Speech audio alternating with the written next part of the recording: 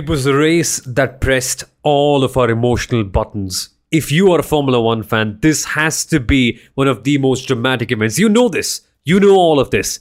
But this is the fun part. Today, on this episode of the Inside Line F1 podcast and Pitch the Podium, we answer all the critical questions from the, Rowdy Arabian GP. I don't mean that for the country, but just the race, you get the point, right? Could Verstappen have won this race had it not been for his tremendously surprising qualifying error?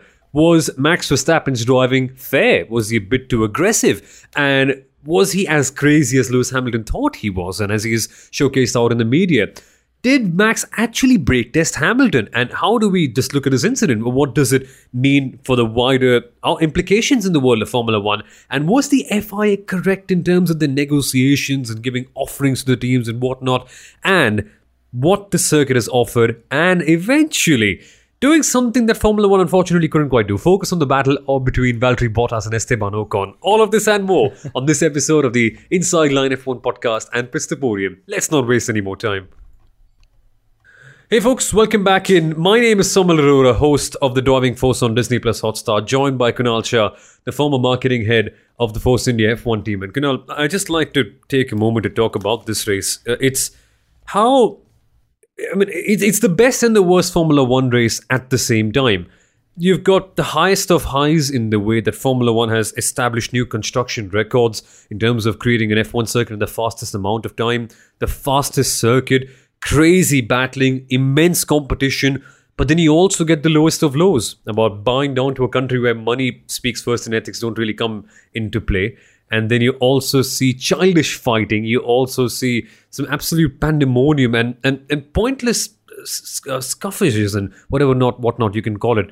And how paradoxical is it in a way that F1 has showed its entire spectrum, its entire colourful spectrum in a country where people unfortunately aren't quite able to show the human spectrum. It's just ridiculous what's happened this past weekend. Oh wow, so that was a phenomenal way of explaining just how crazy the Saudi Arabian Grand Prix was, or Rowdy Arabian Grand Prix was for all of us. And, guys, Somil and I were so high on adrenaline.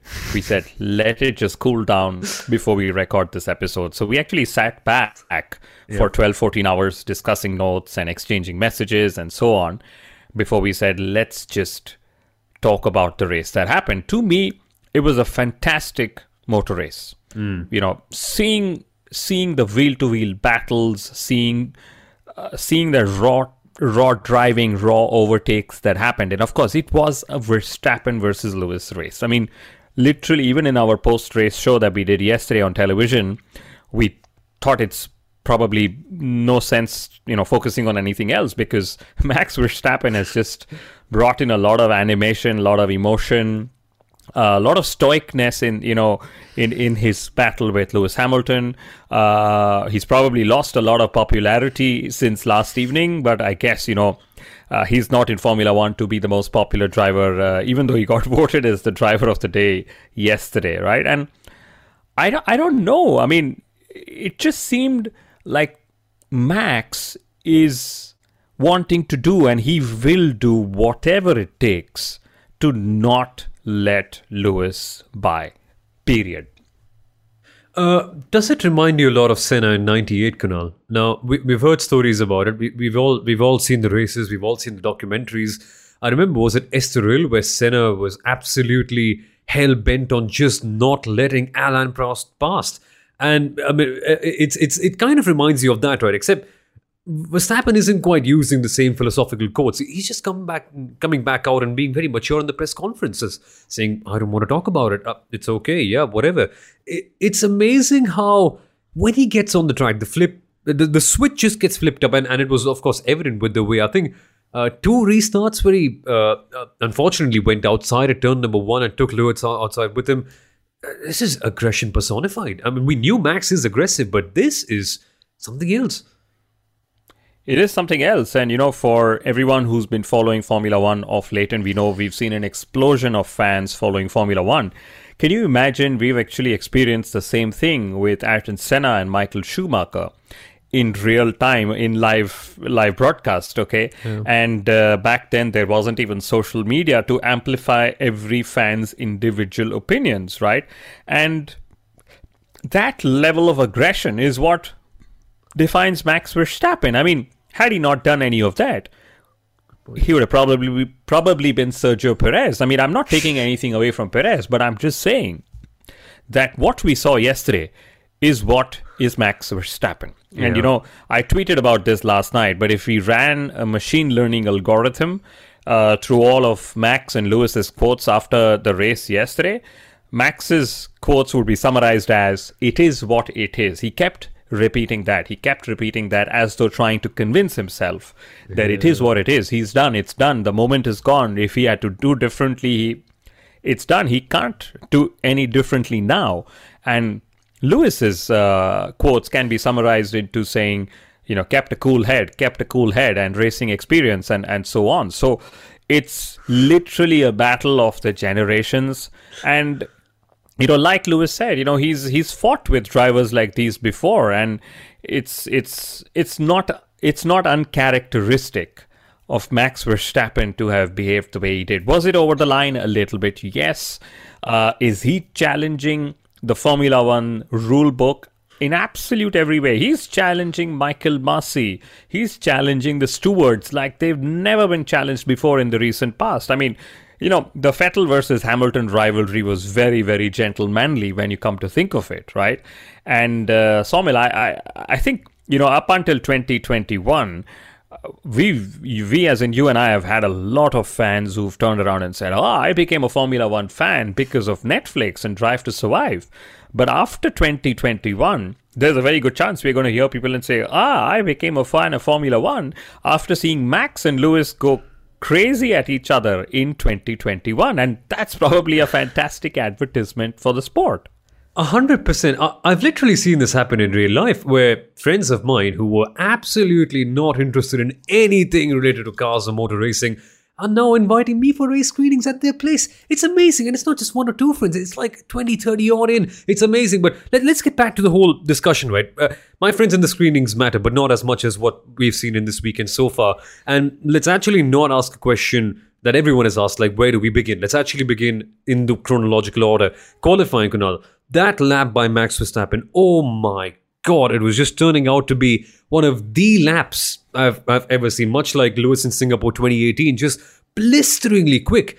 But then that final error, and the error, I mean, I'll just quote Max over here. It is what it is. It happened. We all know. There's no need to dissect more on that. But could he have won had it not happened, right? Because eventually, pole position, I mean, had he been on pole position, this would have been so much more docile, this race. It would, and you know, then he would have bored us all to victory. At least that's the assumption. Maybe Red Bull was the quicker car in this over a single lap. Mercedes had, you know, more race pace. That could have been one of the things. But yeah, of course, you know, Max and his team, and when I say his team, I mean the Verstappens and his, you know, his support crew and Red Bull Racing would be wondering, did we just make our lives tougher for ourselves with that qualifying gaffe that he had? And then again, for example, you know, they gave him the medium tire. Should he have taken the hard? Is the question to ask. Of course, he made great use of the medium tire in that restart by diving into Esteban and Lewis and so on. So, you know, just you know, looking back, I think this was a very character building race for lots of drivers, lots of people on the pit wall, also for a lot of fans. This is just how rowdy Formula One can get when it can choose to play the rowdy card. In fact, character building race for Michael Masi as well, Saumil. So, you know, before we move on, yes, I have a feeling Max would have won it, or would have been in a much better place to win had he taken that pole position. He would have controlled the race, because we saw they were just managing tires through and throughout when things were normal, right, in the first 10-12 laps of the race. So, yeah, it's gone crazy. And, you know, after 1974, for the first time, the two title protagonists are going into the last race of the season equal on points. And if anyone ever asked, do we really need 22 races in Formula One? this is a very good answer that, hey, just look at 2021. We need the 22nd race to give us a winner. Yeah, frankly, it's just been tremendous. And if there's one thing that characterizes how good Max was throughout the weekend and how Red Bull actually had the pace, first sector, Mercedes had to lift through that SS section around 2 or 3 times. Max was flat all the time. But that's the intriguing part because Mercedes were that much faster in the second and third sector. See, we still can't tell who would actually have won. But eventually, of course, the stop-start, I mean, it was as stop-start as a coalition government trying to pass a bill and all that stuff. It was really dull at one point, but it then all flared up. And Michael Masi, that's the fun part you mentioned, because of all that stop-start nature, which, again, isn't his fault, right? I mean, that thing is just the way the track is, and we shall get to that more in depth. But this first incident, the first penalty for pushing Lewis wide at turn number 1, you mentioned early on that this is what Max Verstappen is, and 100%. I mean, he wouldn't be Max without it, right? And that's what we love about him. For some, hate about him. Fair. Each can have their own opinions. But 5 seconds, do you think it was justified? And what's the black and white line over here that you can push him off? And Max said, by the way, that, well, I don't think it's fair because Lewis also went off the track. But you were the one who pushed him outside, so he can't come back in, can he? So that's one thing that's been confusing me a little bit. It's been confusing ever since the lap 47 incident in Brazil as well. So we're going to keep remembering these incidents till the FIA actually finds a way. And, like Lewis kept saying, the rules apply to everyone but one driver. Maybe that's how he feels. And, that's how his whole fan base feels. And Max, of course, feels the other way, saying, hey, how else do you sort of, defend and so on? And, this has been thrown open, on the whole sporting fairness discussion and the governance of how wheel-to-wheel racing should be, policed or adjudicated as we call it, right? So in my view, it was like everyone gets a penalty. Every time Max did something, okay, time to give him a penalty. That's how it just seemed, depending on how one sees it. He's a very hard racer, as we've seen. Sometimes, or a lot of times, his aggression is that much more when he's battling Lewis Hamilton. And for obvious reasons, he's seen Mercedes' turn of pace since the last few races. He's mentally thinking, oh my God, I have a cushion, but that's a very rapidly depleting cushion of points. I need to do whatever it takes on track because, hey, that's what I need to do. So the aggression was, what we also saw with the whole, with Red Bull taking the approach of twice, they actually let Max give up position to Lewis Hamilton because they were like, oh my God, here's a driver who's just completely overly aggressive. Instead of taking penalties, can we just give up the position so at least we are sorting it out on track rather than in the steward's offices, right? Because for the first time it was a turn 1 incident. The second time also it was something like that. And then, Max Verstappen decided to give position away in a strategic way as he was told to do so. And Lewis didn't want that position. So that's another interesting point we should talk about. Did Max really brake test Lewis Hamilton? Of course, the FIA believes so. The traces from the car indicate so.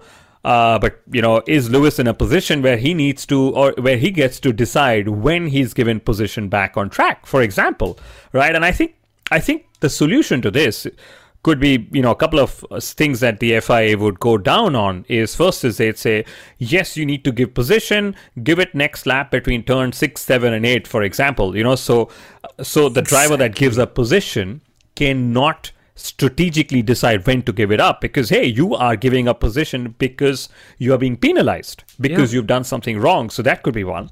The second, which is, probably the easier one is even if you give it up strategically, as the driver who's being penalized to give up the position, you don't get DRS the next lap. So, or something like that, where you just make it easier for the driver, for both the drivers and put it that way, because Lewis was not wrong in wanting to, keep position there. Obviously, he knew what was happening. But, at the same time, can Lewis really end up choosing where he wants to take up the position? Exactly. That's also a question. Of course, it's a very gray area and we are just asking the questions. Exactly. And what's really funny is, Kunal, that Spa 2008, something very similar happened. Of course, Hamilton has called out that same thing, that he was told by Charlie Whiting, the late great Charlie Whiting at that time, that it would be fine if you give the position at the bus stop for you to immediately pass him back there. And that was with Kimi Raikkonen, by the way. Kimi didn't finish. Hamilton strategically gave the position back, got the win, whatever, but then got a penalty later on. And so a roles reversal, right? I mean, in a way, you can look at it in the same way and say that at least FIA, in some part, were consistent with that whole thing. But what's really the funny part about this, Kunal? Of course, you couldn't have summarized this whole part better, but about where and how you give it back, initially it was just very surprising. And I mean, I'll be very honest, infuriating to see someone just stopping randomly in the middle of the track. Of course, Lewis downshifted, there was some space, but it seemed slap bang in the middle for a while until, of course, then some more space opened up. And you can literally see the moment where Lewis Hamilton, firstly, was confused. Secondly, he realized. And third, he tried to take avoiding action, and then his front wing just got chopped off a little bit. I don't know. That's just too aggressive for me. And the FIA, of course, has given the penalty for that, but how dangerous could that be, Kunal? I mean, imagine Lewis didn't have an inkling at all because, of course, there was a communication gap, and we've spoken about how that gap can be improved, but this could have been mighty dangerous. Maybe something like what happened between Mazepin and George Russell, where you can have a slap-bang impact between a nose-to-tail impact, basically, where both the cars could have been literally out of the race. And I don't know. I think that's a bit too dangerous. That's a bit too naughty. What are your thoughts on that?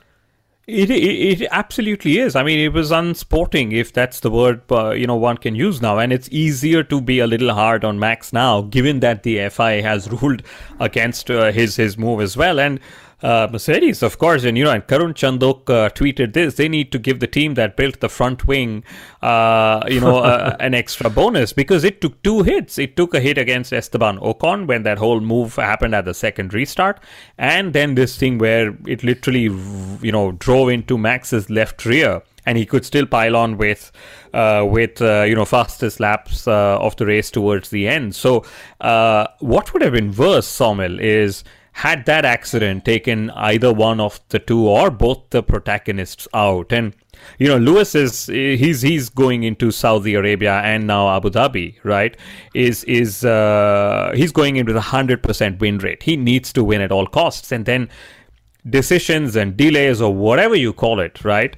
All of this could have just cost him a race win, could have cost him the whole race in itself. So I'm pretty glad that the front wing stayed, and B, eventually after all that craziness, we got a Lewis, Max and Valtteri podium for the 20th time in Formula One.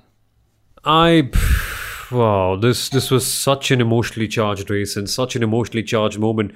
And there's a question that you popped up when you messaged me, Kunal, last night about, will Max Verstappen be a popular champion if he wins this way? I want to know your thoughts before coming to me first. I've got a really interesting thought on that, but what do you reckon about this? I think, like I said before, you can't be in Formula One wanting to win world titles and bother about popularity. We've seen Senna do this. We've seen Schumacher do this. And there are 2 different molds of drivers. I mean, I'm generalizing a lot as I speak, right? The first mold is, of course, Senna, Schumacher, and win at all costs, do what it takes, and it is what it is kind of winning attitude, I will win come what may, period. Okay. And then there is a very refreshing side, which is Lewis Hamilton. He's saying, I want to be the best driver in history, but I also want to be known as the cleanest driver in history. And yes, Lewis was dirty sometimes yesterday as well, especially when he overtook Max. He took that big outside line at turn 27 and so on. But it's nothing in comparison to the degree at which Max was trying to push things to yesterday. So Max has, of course, made his choice, and he's made no bones about the fact that, we know when it comes to Max, it's all or nothing, as his attitude. So I think him becoming a world champion in itself will make him even more popular, if that's possible. But will he be the people's champion? Will he be the one whose, hearts go out to Max for winning? I don't think so, But again, I don't think he really cares about it. I think he just wants the title. And like he's been saying, he's driving for the fun of it.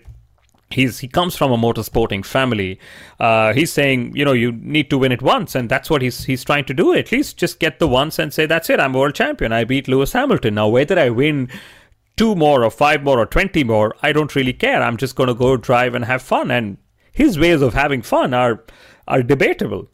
Don't leave, Max. I mean, if you win, don't leave. Don't do a Nico. We need Max in Formula One for whatever he brings, for this element of drama, for this aggression. But frankly, Kunal, I get a feeling that people don't care as well, because now it's a fun thing, right? A few years ago, Formula One emotionally wasn't a sport that attracted you as much. Yes, you had the speed, you had the competition, yeah, but there were no characters that, not as many characters to which you could emotionally invest into.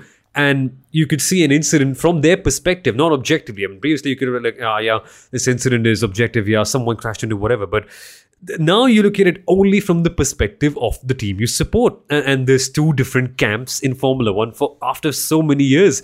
And it's come to a point where so many people just don't like Hamilton because he wins so much. So even if Max does this and wins, they couldn't care less. At least it's not Lewis Hamilton, right? And that's the beautiful part. Thanks to the documentary, thanks to the way Formula One has portrayed the sport, there is a genuine emotional connection to almost every driver. I say almost, and you know exactly why, but this is the beauty of it all, to see how things are materializing in this way. But now, Michael Massey, Kunal, this was a hard race for him, really. Firstly, full props to FIA and Saudi Arabia. I mean, we discussed that it could be a record number of labor exploited to make this track, but whatever it is, so quickly, such an amazing track, that was quite something. Credits out to them. But seriously, parlay, Kunal, have you ever heard of stories of the race director trying to parlay with both the teams ever? I think it was fine because, as you rightly mentioned, it's better to sort it out on track instead of going to the stewards and trying to work things out over there. But this was just outstanding access. It was. But this is what we get when we open up the sport to the level that it's been opened up with the whole Michael Massey radio channel, or Michael Massey radio channel as we call it, right? Ron Meadows and Michael Massey, we should just get a podcast and release it with them, with Jonathan Wheatley as a guest, like I tweeted last night. But maybe this is how the FIA has always been dealing, and we are getting to see a side of it. Yes, a lot of question marks, but the FIA are not new to dealings. We know the dealing, that's the out-of-court dealing that they had with Ferrari on the power unit just a couple of years ago. Still no details made available of that. Now imagine if a radio exchange or the communication exchange or the meeting, minutes of that meeting were actually released to the world. That's what happened in real time yesterday. It added to the controversy, but that's just that's the race director's job. His job was saying, hey, I think you were wrong. And maybe there is time enough now to sort it out. And you want to sort it out. If you don't think so, I'm going to report it to the stewards because, hey, I think you were wrong. But then, of course, the question is, who did he approach first? Was it Red Bull? Was it Mercedes? Ooh. What's his line of approach? What's his line of action first to try and come up with the settlement? And he was so engrossed yesterday. He actually forgot that Esteban Ocon was technically on pole position, right? And it wasn't Lewis Hamilton. So lots of this whole deal, no deal. It's the shit has hit the roof with that, I would say. But it was a very, very tough race for Michael Massey. Christian Horner saying, I really miss Charlie Whiting, etc. But at least in my goldfish memory, I can't remember the last race Charlie Whiting was pushed to such an extent as well. And that's just how it goes. And I don't think what Michael Massey did was wrong, because he would have actually, if the race was going on, for example, let's assume for once that the drivers were actually driving. Okay, Ocon leading, Max second, Lewis third, and he would have gone and said, you need to give the position back. Yeah. And they would have done the exchange on the racetrack. It just seems a little weird that all of this happened when there was a red flag stoppage, right? But that's his job, I guess. And we saw how bad exchanges on track can get with Max and Lewis. I mean, we literally had a live demonstration of that, and we've spoken about it for 15 minutes now. So no point on digressing more. I mean, discussing more of that. But it's so clear. I mean, he had to do what he had to do, and I suppose it worked out quite well in that sense. And about Michael Kunal, hardest race ever, right? And those comments from Krishnano just don't make it easy for anyone, do they? They don't make it easy, but I don't think Formula One's rules have been challenged as much as they have in 2021. We saw the Belgian Grand Prix. It challenged the entire rule book. It challenged the whole definition of what do we actually call a race, right?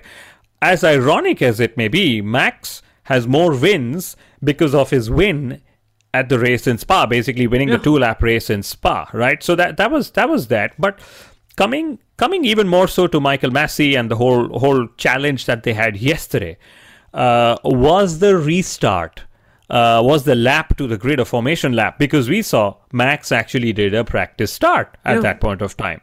Then he did a practice start, but then he expected, a formation lap rule where he said Lewis was more than 10 car lengths behind him and so on. So again, a lot of gray areas which need to be clarified literally before Abu Dhabi, because if Saudi Arabia was anything to go by, Abu Dhabi is going to be crazy all the way from the first lap of free practice, for all we know. Actually, it's going to be crazy from the press conferences in itself. Yeah, actually, we'll discuss more on that in the midweek episode. But Max made a comment, Kunal, that I want to discuss. He said that F1 these days has turned into all about penalties, and it's not the F1 of old that I grew up watching. Can we call bullshit on that? Because F1 has always been like that, hasn't it? All things considered, there's always been shenanigans. And let's be honest, racing has always been about that grey area, but where you don't know what's clear and what's not. So, I don't know. What do you think of that comment, that F1 has changed and it's not the same that it was previously? I mean, it is over-regulated, but that's just the nature of the sport. That's just how it is. I mean, you have humans judging humans based on a rule book, and there will be biases, there will be favoritism, there will be... I mean, at the end of the day, I'll put it in a very simple context.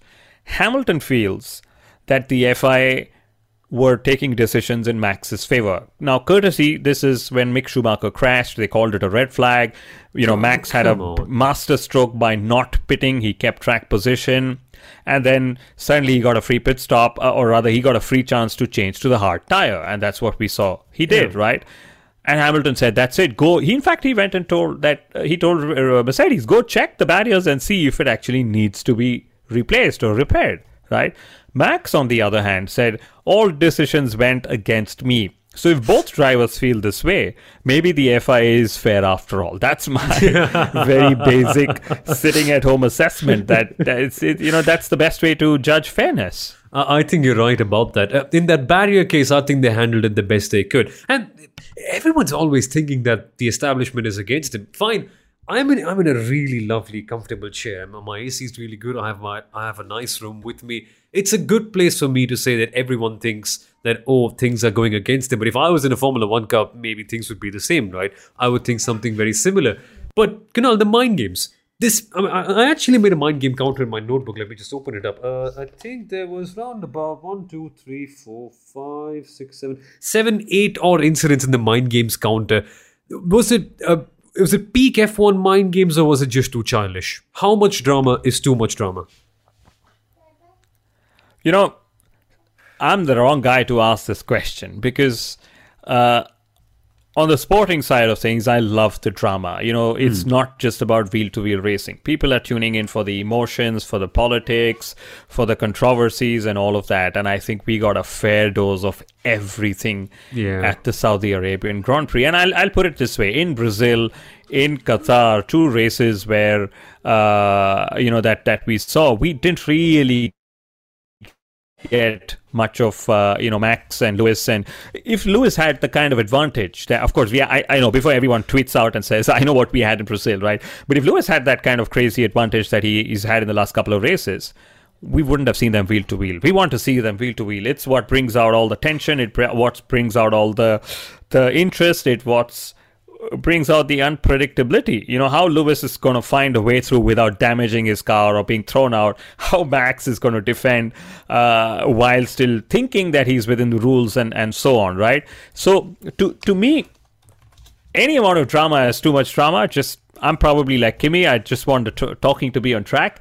But I know that for Formula One, for the television show that I get to work on, which is the pre-race and the post-race shows, this is insane stuff in every single way. I mean, this is what Formula One is trying to do with the new rule changes. Get drivers to compete, get teams to compete. And imagine if this kind of competition in itself is giving us such headlines and storylines. 3 years down the line, we may not even need Drive to Survive. Exactly. And I just hope that the on-track rules are sorted out before that point. But I love it. I absolutely love how things are going right now. And yeah, it's just mind games personified. That's what Formula One really is all about eventually. But now, let's actually come to the circuit. The entire race, about people apart from Lewis and Max Verstappen as well. They exist, they actually do. and Ocon versus Bottas, Kunal. Just a quick word on that, because I think that was another podium finish that could sort of personify Valtteri Bottas as Mr. Finish Line Podium Stealer or some sort of nickname like that. 2 in a row, right? And he did it in Baku 2017 here against Ocon. And Alpine, I know we can just say hard goes out to Ocon, very tough, but let's actually look at the things that nobody has looked at. How did he get up ahead?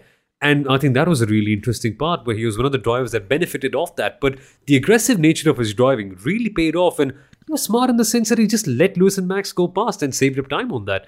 If only he had a second more in hand.